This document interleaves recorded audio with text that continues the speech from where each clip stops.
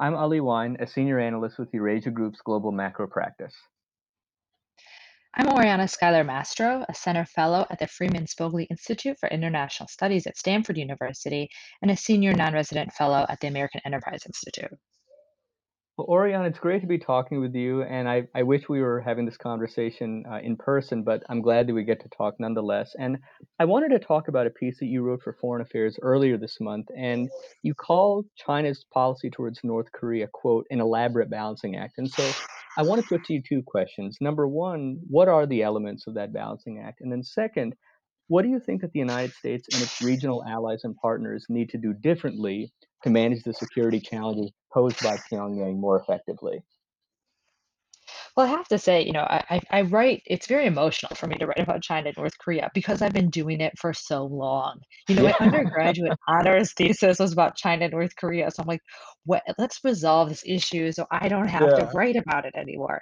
But in the foreign affairs piece, I was, trying to make this argument to demonstrate that one of the biggest problems is that China has been very successful at balancing between what looks like conflicting goals, right? On the one hand, Mm, they want to look like they're resolving the issue for international image, prestige type of scenarios. But mhm, on the other hand, they don't believe that those types of pressure campaigns, like economic sanctions, work and can actually worsen the situation. So they're also trying to undermine the sanctions at the same time they want to look like they're supporting them.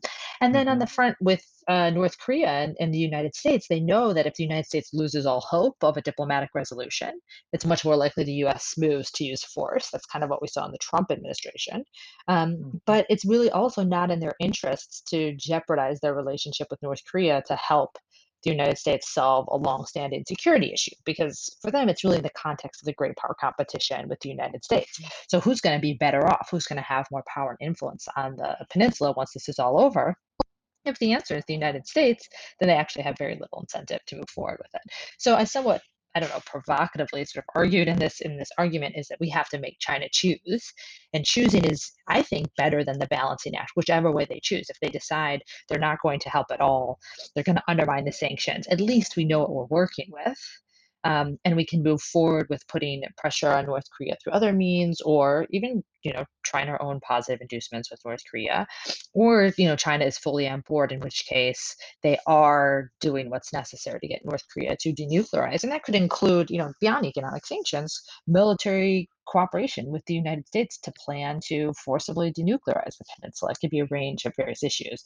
Either way, I think this world in which China gets the credit, for being cooperative, and also the access to undermine anything we try to do, is the worst of all worlds.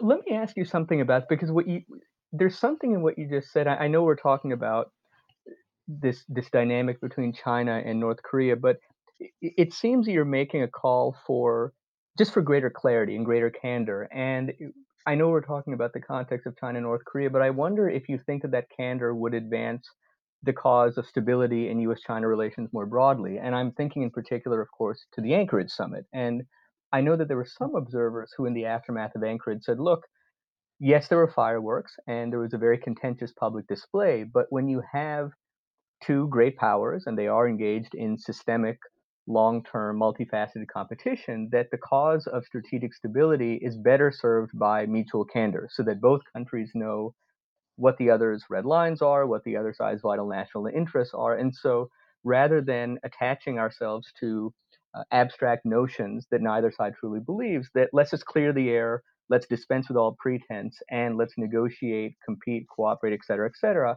from a position of mutual clarity. Do you think that that notion has any purchase? I mean, that is like a dream for a China specialist, but it's never gonna happen. I mean, can you imagine the Chinese, like, speaking what do you mean, like, honestly and candidly? Like, my favorite is, nothing is ever their fault, right? Even the Mm, deterioration of the strategic environment is the fault of the United States. I've asked government official over and over on various topics just out of curiosity, like, is there one thing that maybe you should have done differently in this issue area, whether it be Taiwan or South China Sea or what, anything? And the answer is always no, our policies are completely perfect. So, one of the issues is that China finds it very useful to manipulate the narrative. That's a key part of how they compete.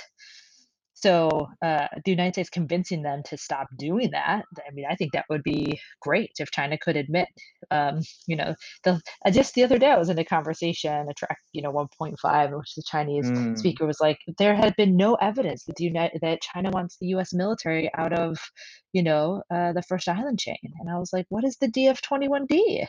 What is yeah. that for then? So yeah, I think that'd be great, Ellie, but wishful It thinking. I don't know. What do you think? well, there's something. I mean, it seems to me that the more that China, persists with this so-called wolf warrior diplomacy, and the more that this deepening authoritarian turn is eliciting public attention, it seems to me that China is contributing more and more to its own, frankly, diplomatic encirclement. And so, to the extent that that trend continues, that could advantage the United States. But maybe I'm being overly sanguine. We had this conversation like 10 years ago when we thought they'd moderate their behavior because they'd learned their lessons, they hadn't. But I'm with you. I'm hopeful. So maybe the next conversation we can talk about that hope.